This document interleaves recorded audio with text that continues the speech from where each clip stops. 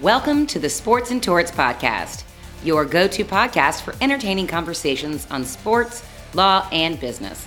This podcast is powered by the J. Stein Law Firm, a personal injury law firm in Atlanta, Georgia.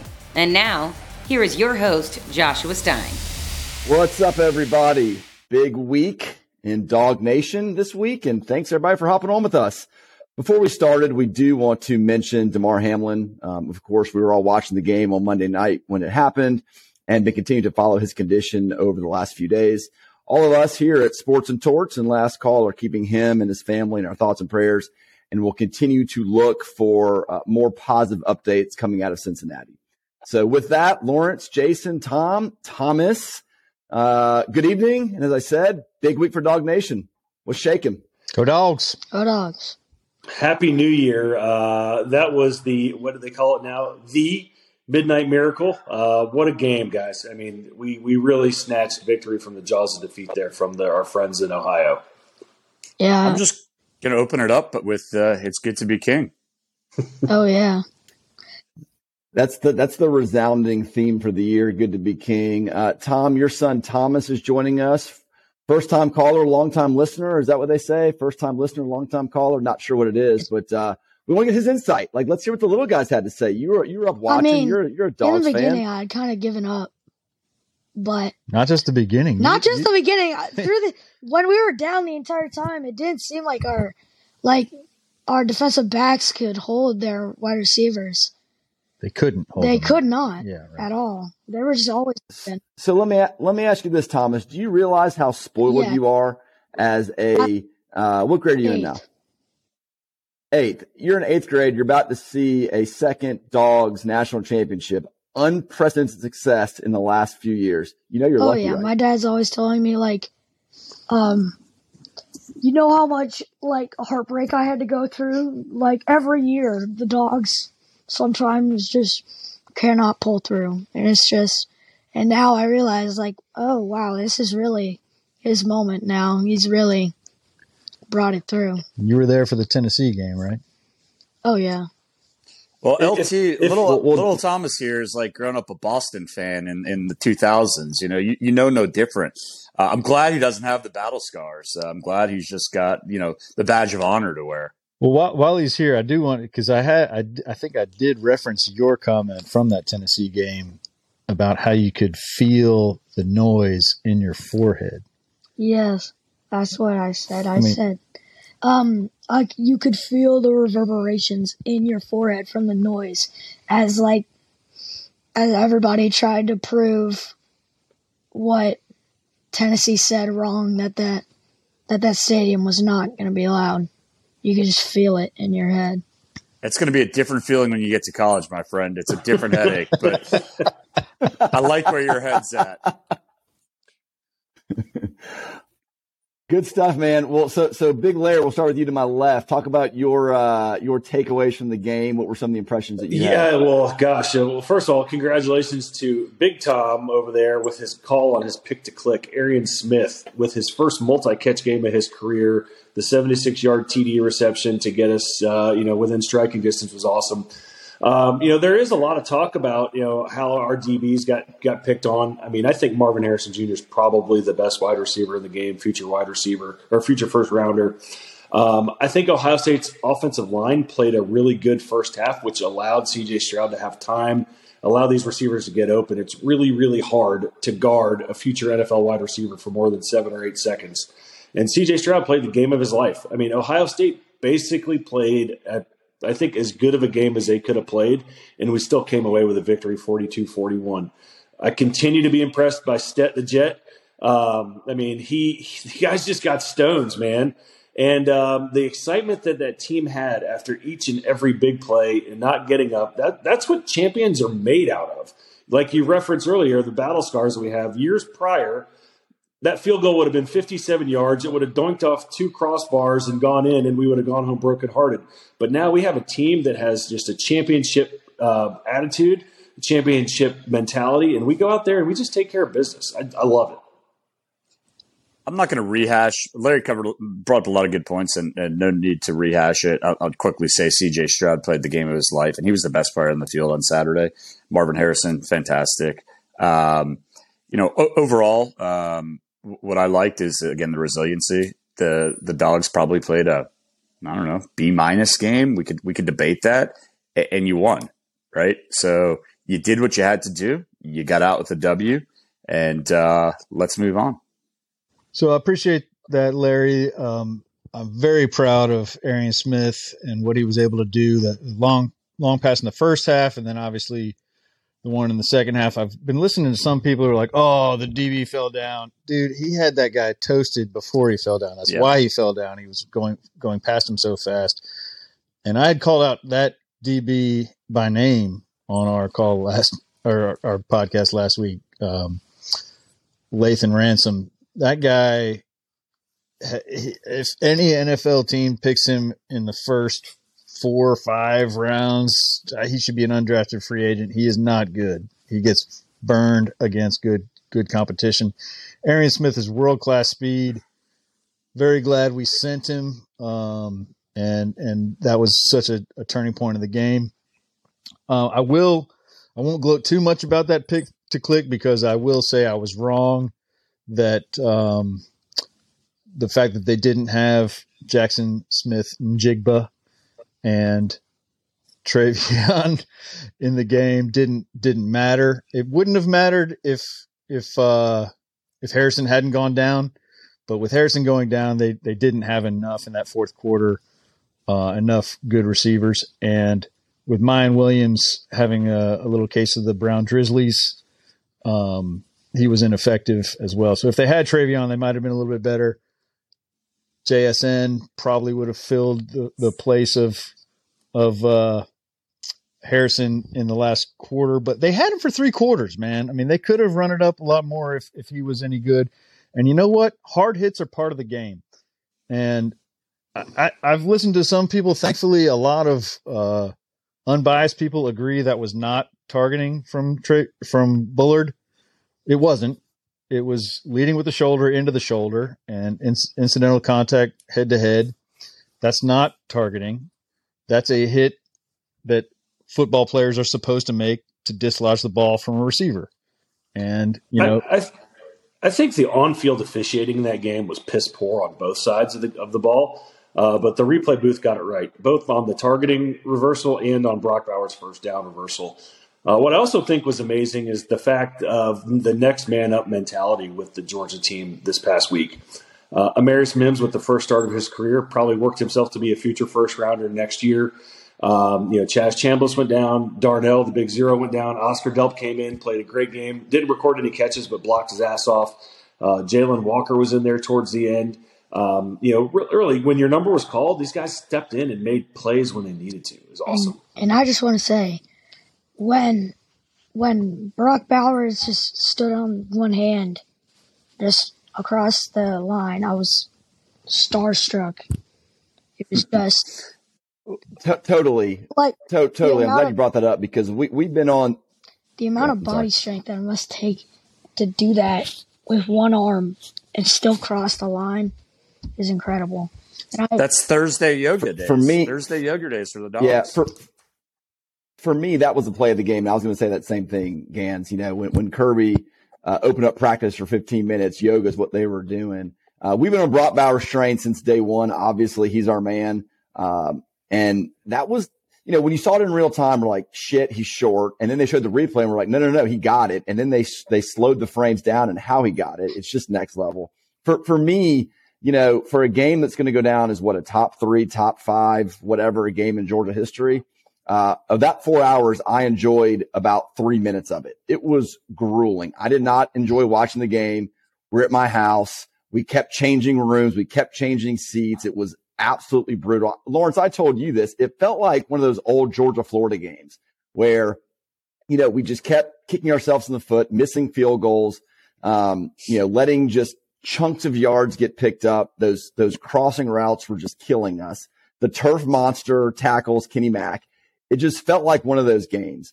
And then, thank God, it turned how it did. But I'd be curious from y'all's perspective, at what point in that game did you really think, oh, crap, we're going to lose? Because unlike the Missouri game, which we all watched together, I don't think we ever really felt, oh, crap, we were going to lose.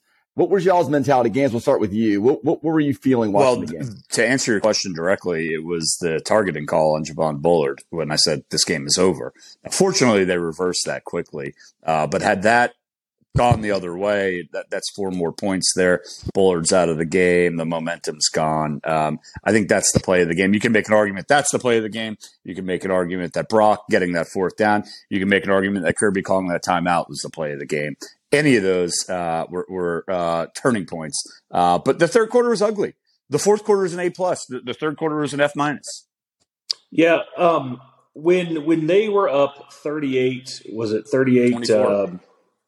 24, 38, 31. Or we got 38, 35, right? So it was 38, 35. 38, 27. Ohio State had the ball and they were driving, and then Pop had that big sack.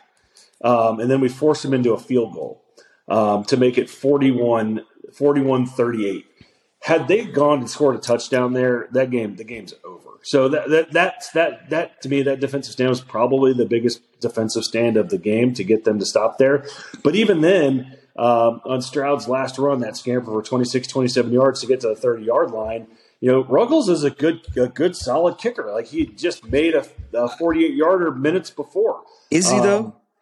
I mean, he's pretty consistent. I don't know. Well, ask a North Carolina fan. Yeah, so here in North Carolina, they were glad to see him go. I think he was 17 out of 27 in his senior year here. I mean, they picked him up as a graduate transfer, and this is his 6th year as a college kicker.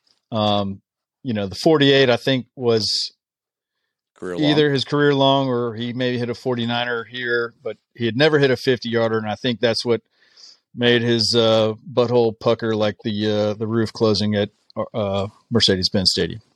Well, his 50-yarder to win the game looked like some of my tee shots out here at Indian Hills and just duck hook left. So thank God for that. Larry, your memory on the score is definitely wrong. It was never 41-38. It was 41-35. 41-35. Yep.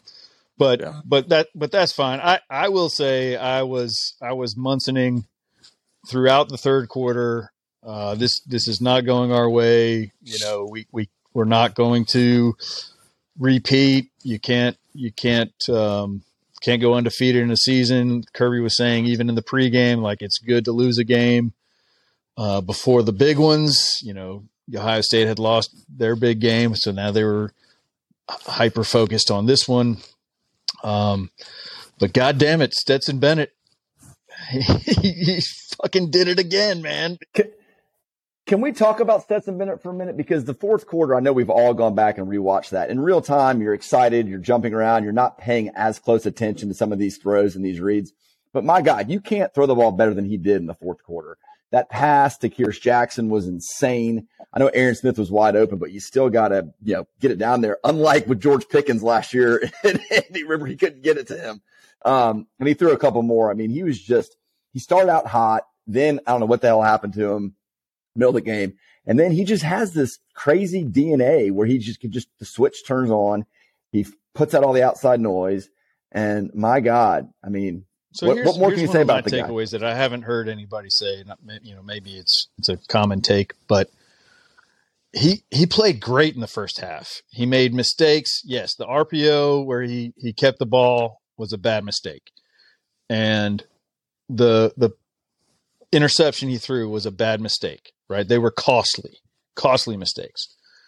But when Ohio State made mistakes, they failed upward.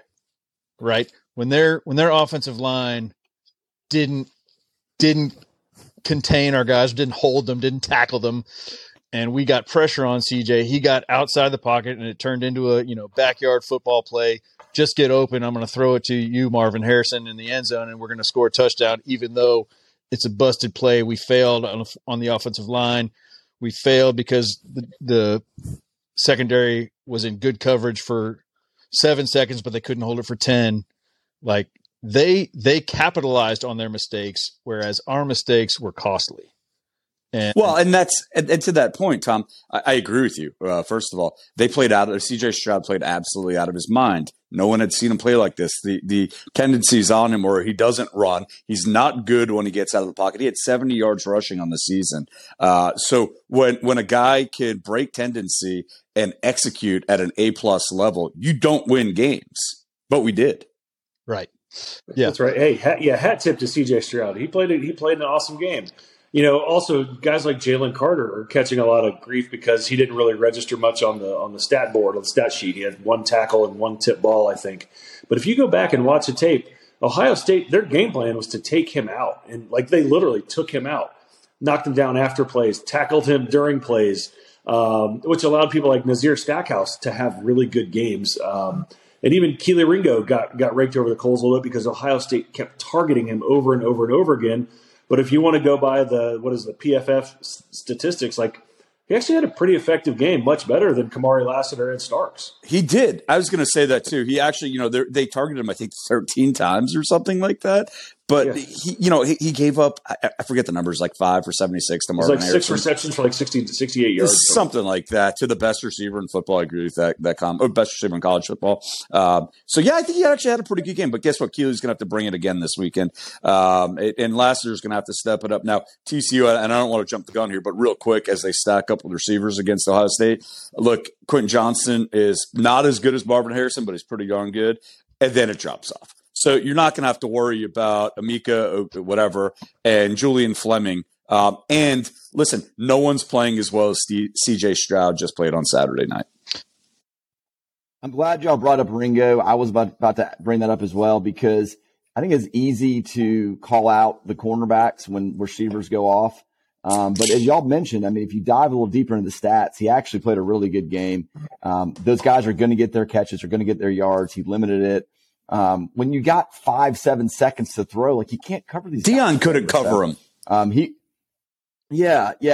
want to mention the other one I want to mention, is Kenny Mack. I want more of him. I want more of him in the passing game. I want more of him in the running game. I feel like every time he touches the ball, something good's going to happen unless he gets tackled by the damn turf monster. So if Monken's listening, I'm not questioning anything he's done. I think he's great. I would like to see more touches for him. Getting back to Jalen Carter, on the broadcast, they mentioned that he was taking himself out of the game for fatigue early on. I think you can actually pinpoint where he got fatigued, which was the first touchdown pass to Marvin Harrison, because he totally embarrassed the guard. He barely got a hand on him, and he's basically in a dead sprint toward Stroud, and Stroud easily evades him and then, scores a touchdown with Harrison. But he was running, his giant monster body for 12 yards in a sprint, and that tired him out. So one thing I hope we see in this next game is that our defensive line and our guys who are pressuring Duggan don't necessarily sprint toward him. They actually break down and, make an open field tackle on him. We've been so good at tackling all year, and our tackling on CJ Stroud in this game was uncharacteristic for us. Well, seeing him get exhausted like that, I didn't like seeing that. It reminded me of Jordan Davis in the SEC title game last year, that same kind of look. Maybe you're right. Sounds like you noticed that, but certainly these guys should be in the condition at this stage of the game to be able to. He's just not used to getting tackled on every single play. And maybe that's a lot of ham over Christmas, maybe. I don't know. But yeah, it's, I agree. He did, to Larry's point. Even on that CJ Stroud scramble at the end, he literally got tackled. But listen, the guy is everybody's All-American. I haven't watched the film enough to really break down his overall play. But what I can tell you is that let's just say, for argument's sake, he had a B game, he had a C game, and he could have 2 in a row. So y'all haven't thrown a bouquet to me yet for being the one lone predictor of TCU over Michigan. I did mean to do that. I was the one who said Michigan was going to win, I believe.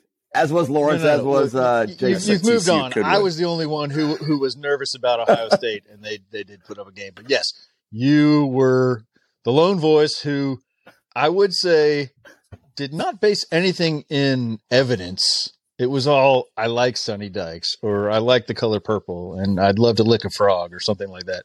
It wasn't anything about football, but the ticket would cash in Vegas, my friend. I mean, you jump into that game a little bit. Listen, we'll start off by congratulating TCU.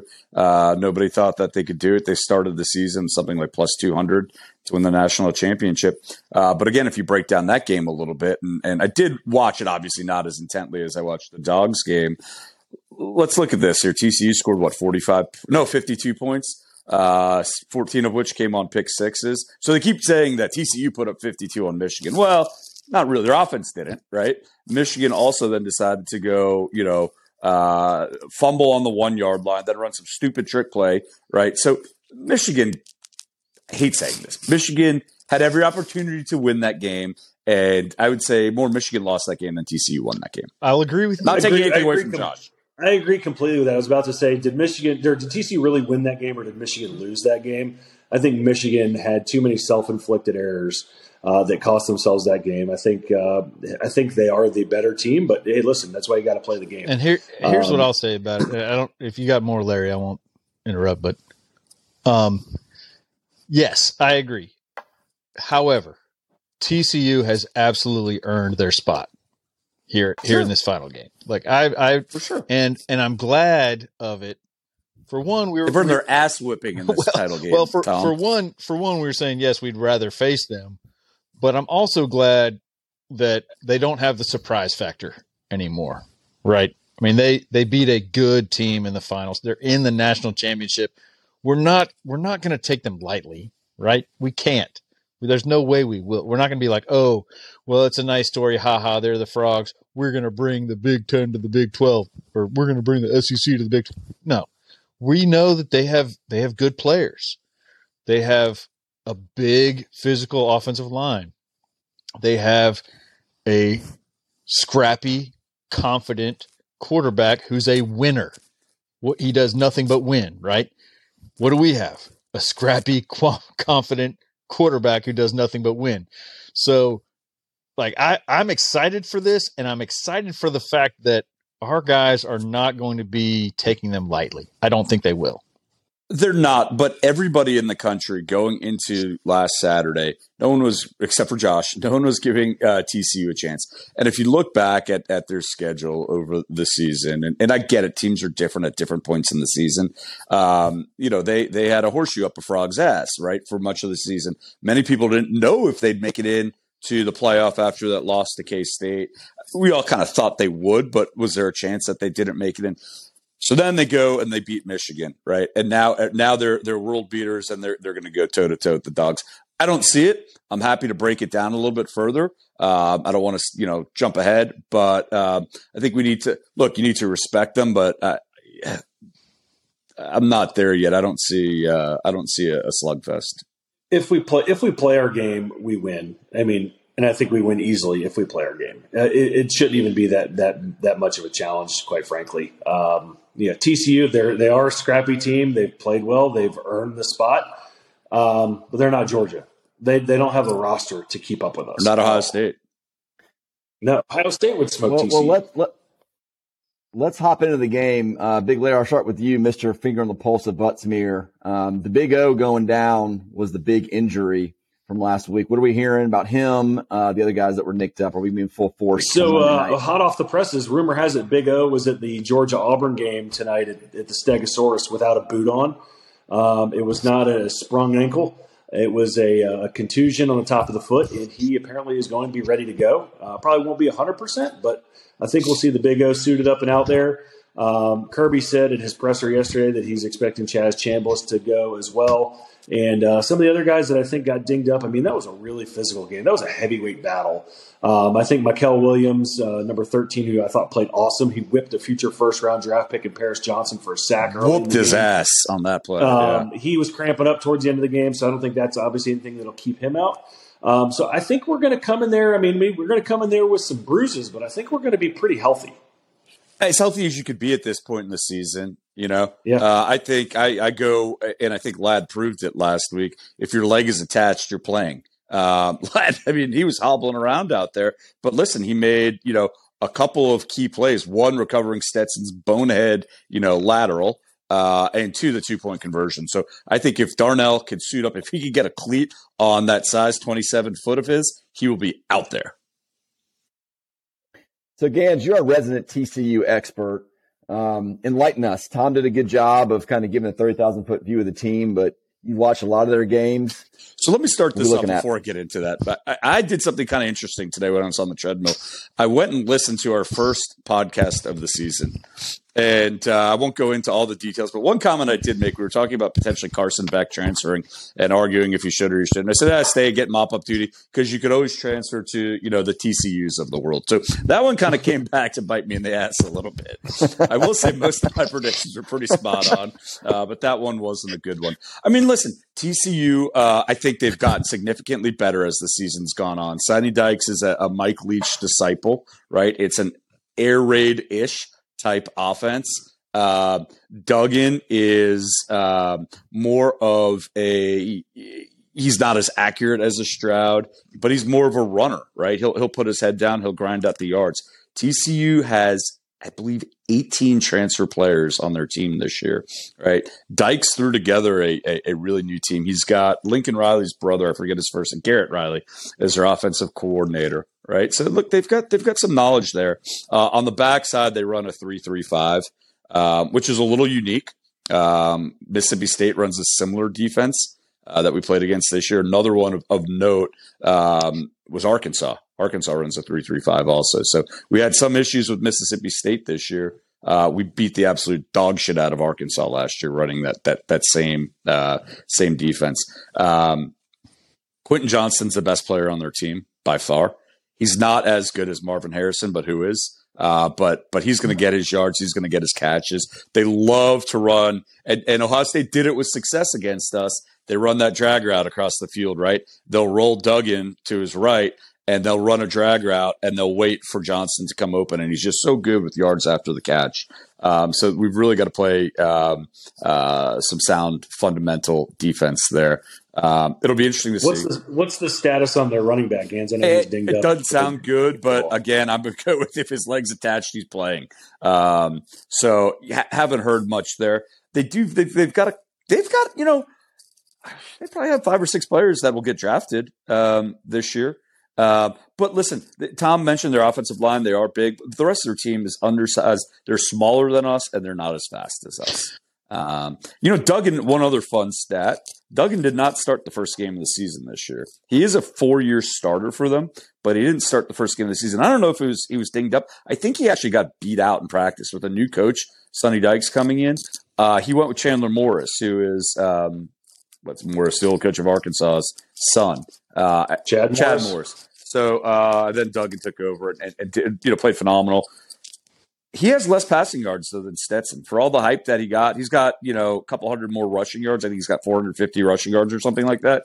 But he's got 300 yards less passing than, you think of their prolific offense. And, Georgia stacks up. No, we don't have the receiver that caught, 1,200 yards. We don't have their running back rusher 1,300 or so. So we spread that around a little bit more balance, as we like to talk about. But, they could put up some points. So, I think top to bottom, we out talent them by far. But yeah, like you mentioned, Johnston is all world. Max motherfucking Duggan. The guy he actually was very highly rated coming out of high school. He was a 4-star. He's a coach's kid playing for a coach's kid, right? Sonny Spike Dykes' kid. He had offers all over the place. We offered him coming out of high school. Both of the schools in his state, Iowa and Iowa State, Notre Dame, Ohio State, Oregon, Tennessee, they all offered him. So, right, this guy isn't like out of nowhere. We knew he was this, big corn-fed country boy out of Council Bluffs, Iowa, who could play ball. But yeah, he did get benched at the beginning of the year. So my take on this, so like you said last week, Stein, Sonny Dykes is a likable guy. I like him, right? For sure. I'm going to liken him to your high school girlfriend's dad, right? So like, there's a family show, Tom. You like, hey, this is a nice guy. Like, I could hang out with him, but you know what? All he wants to do is to keep you from scoring. All right. So right now, he's our enemy. Okay, like he's a nice guy, but he's our enemy. We want to score. He wants to keep us from scoring. All right. So this is the battle of the blue collar ballers, right? You got Duggan and Stetson Bennett. Like, something's got to give. These guys are both winners. They go out there and defy the odds, and they win. I would liken Duggan to a guy like Steve Young, right? He's got a strong arm, but he likes to run. He's a tough runner. He doesn't like to slide. But what happened to Steve Young, right? He got hit in the head a few times, right? Maybe he gets hurt on one of these runs. Like, these injuries happen in games like this. Maybe they do these drag routes and somebody gets their head knocked off across the middle. Like, these are the things, like, yes, these crossing patterns are our kryptonite, right? That's what Alabama did in the SEC championship last year to beat us. That's what Ohio State did Saturday night all night long. And of course, these guys are going to try to do it. But you know what? Maybe there's a strong hit shoulder to shoulder that knocks a guy out of the game. Maybe it's Quentin Johnston. You know what I'm saying? So, well, you don't. Listen, I'm definitely no defensive coordinator, but you just. When we got really good against Ohio State, and I know you've got to be opportunistic, is when we brought 5 or 6, and we really got after him, not getting just pressured by stuff. So I think opportunistically, you will see a little bit of blitzing there.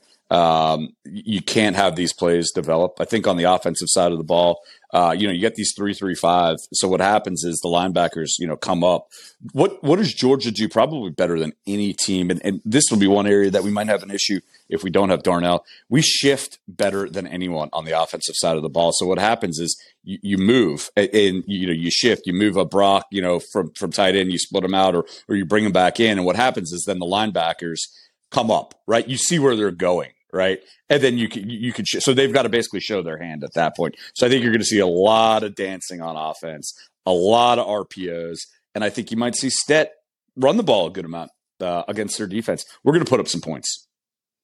Their defense is not good. I mean, I think TCU did a really good job of shutting down the prolific Michigan run game.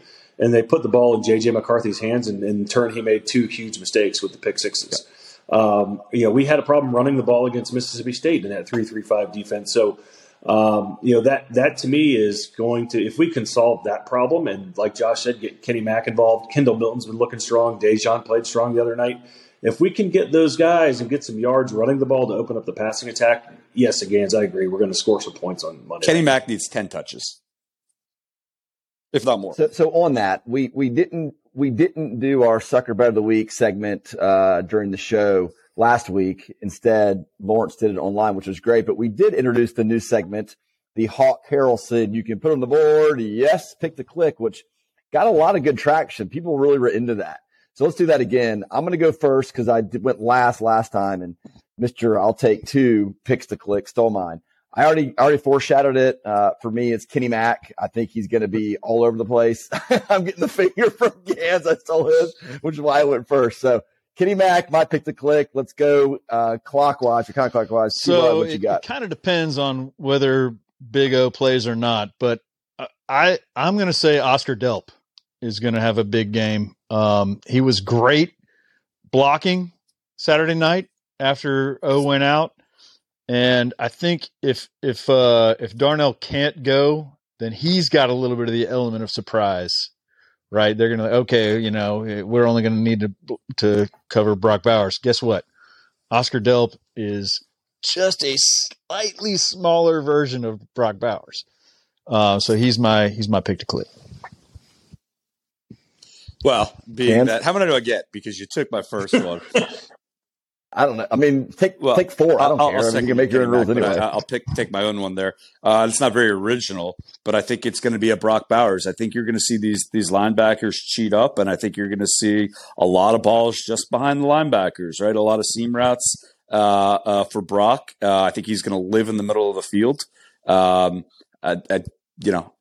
like to also see, not my pick to click, so I'm going Brock as the official one, but I'd like to see Arian Smith on a go route once a quarter. I mean, if not more. Arian. Whose pick to click was that last week, by the way? That was yours. Listen, AD wasn't a bad one. No, he game winning touchdown. No doubt. Yeah. Defense, I'll take Smile on defense. Damn it, man! Yeah, he wants one each side of the ball. He learns nothing from week to week. Come on, bro. Like literally, Lawrence, if you want one on both sides of the ball, I'm gifting you a second one. Too? I'm gifting you 2, Lawrence. Go for it. I'm going to go on the other side of the football. I think Smile Munden on the defensive side, I think he's going to be responsible for being a little spy on Mr. Duggan there, and I'm expecting a big game out of him. If I get to pick one on offense, I'm going to go with A.D. Mitchell. All the guy does is catch touchdown passes in playoff games. But, Josh, you did reference the sucker bet of the week, which I picked Tulane. I said USC at -1.5 was a huge sucker bet. It made no sense. They covered. I'm not going to make a sucker bet yet for the national championship game, but just a couple things that I saw today off Action Network is the that Fighting TCU Darren Rovels? The Fighting Darren Rovels. TCU currently is receiving 88% of the public bets on the line, which went from 13.5 to 12.5, and the over of 62.5 currently is receiving 92% of the public wagers. So if I had to pick a sucker bet, I'd probably say the over is a sucker bet and probably play the under. But I think there's going to be a lot of points scored on Monday. Well, let's transition to our thoughts on how the outcome is. Lawrence, you've got the floor. Talk to me about how you see the game playing out. I think TCU can hang with us for just a little bit, and I think kind of by the end of the second quarter, early third quarter, we're going to flex our muscle on them. I'm going to go ahead and on record with a 35-24 Dogs victory on Monday night to get back-to-back national championships in the City of Angels. Yeah, so I'm going to adjust my earlier prediction, which I believe was 48-20. I'm going to adjust that because I do think TCU will get hyped up for the game. I think we play them in October. It's a 48-20 game. But I'm going to change that to 45-24. I think TCU is going to sneak 1 or 2 on us. And it could be on a crossing route. And just like he did against Michigan, Quentin Johnston, go 75 yards. But the offensive firepower is too much. We are too balanced. We called this from day one in the initial discussion back in August. This team is an offensive identity. There's so much balance and so much firepower. Monken's going to have a field day, and an embarrassment of riches. 2 for 22. Go Dogs! Yeah, I think, as we've said, the horseshoe up the frog's cloaca. For if anybody took high school biology, that was run out. I was smoking pot in the parking lot. That has run out. I don't think. I mean, they've had so many close games, miracle comebacks. I mean, on one hand, that could be, destiny, right? And maybe now Sonny Dykes' mentor, Mike Leach from up on high, swings his sword from the heavens and makes something happen. I would argue that maybe our Vince Dooley's hand pushed that field goal to the left at the stroke of midnight last week. Who's better up in the heavens? Who's got the better guy? But no, I think they just get outmatched. I'm going Dogs 42-17. Awesome. I'm going Dogs too, of course. Lawrence, my score's pretty close to yours. I'm not smart enough to adjust on the fly to make a huge change. I've got 37-23 Dogs with a slight cover. I agree that TCU is going to come out fired up. They'll get a few points, but at the end of the day, I just like us too much in this game. What is it? Wednesday night production time. All 4 of us now have seats locked and loaded to the game. We all have flights to the game. We all have accommodations. Am I right? Everybody's good to go. 2 of those 3, Josh. I think so. Well, I mean, I've seen confirmation on them, but I guess not in hand. But I feel good about all the travel logistics, right? What's everybody's kind of visions for LA? How they're going to be as a host? We'll kind of wrap up with. I think it's going to be a weird trip, right? LA, the weather could be fantastic. It doesn't look to be good. It looks to be, high 50s, low 60s, some rain both Sunday and Monday. Actually, all four of us are staying at the beach. We're at Hermosa Beach and Manhattan Beach, looking for sort of a relaxed fish tacos in Ballast Point for a couple of days. There's really not much going on around the stadium. If somebody hears of something great, let us know. But I think it's going to be kind of a chill business trip Monday, roll on in and roll on out with the victory. Yeah, it's going to be a weird venue in terms of no tailgatings allowed on site in the SoFi parking lots. So literally everyone's going to be coming from all over Southern California, arriving probably around the same time. Getting out of there is going to be a complete shit show, and then everyone's going to retreat back to wherever they're staying, whether it's Manhattan Beach, Hermosa Beach, Hollywood, downtown LA, Newport Beach, Huntington Beach, wherever. So it's going to be a very, dispersed crowd. But hey, it beats 9 degrees in Indianapolis, and it beats an ice storm in Atlanta. Goddamn right. To be out in even if it's a little bit rainy, Southern California, I'll take it. Agreed, no doubt. I think in Indianapolis last year, I was like, you know what, this could be LA and SoFi Stadium. Of course, this is what Georgia gets for their national championship. But hey, we're back in it, and we're going to SoCal, and I can't be happier. You guys, anybody booking Houston for next year yet? Let's go one at a time, my man. Lawrence, I'd forgotten about that ice storm in Atlanta. We're waiting in line to get into that game. I guess I was blocked out that entire day. Yeah, it was. We have had some – and Trump, yeah. We've had some just crappy weather for venues. And, the weather's not looking great for Los Angeles. But I, for one, super excited. Can't wait. 30 seconds, go around the room. Lawrence first, give me your final parting words as we head towards Los Angeles to bring home another championship. Well, first, Josh, appreciate you having us on week in and week out to talk Georgia football. It's a shitload of fun. I'm just proud of this Georgia team. I'm proud of the program that Kirby Smart has built. And I'm hoping that, I guess it'll become 8:00 Pacific time on Monday. We're the bad guys. I want the rest of the country to hate us because we're just that good now. So go Dogs. See you boys out in LA, and let's bring home another trophy. It's been a fun season here on Last Call. I'm excited for the post game. We've got one in the can for post game last year that can only be released on Josh's OnlyFans account, and we might record another one post game this week. So. Go Dogs. It's good to be the king. So, last week we dogged on Ryan Day quite a bit. And, I can't hate on the Frogs. Like, I remember them being the upstart. Like, they're not the upstart right now. I mean, they may be like a Cinderella, right?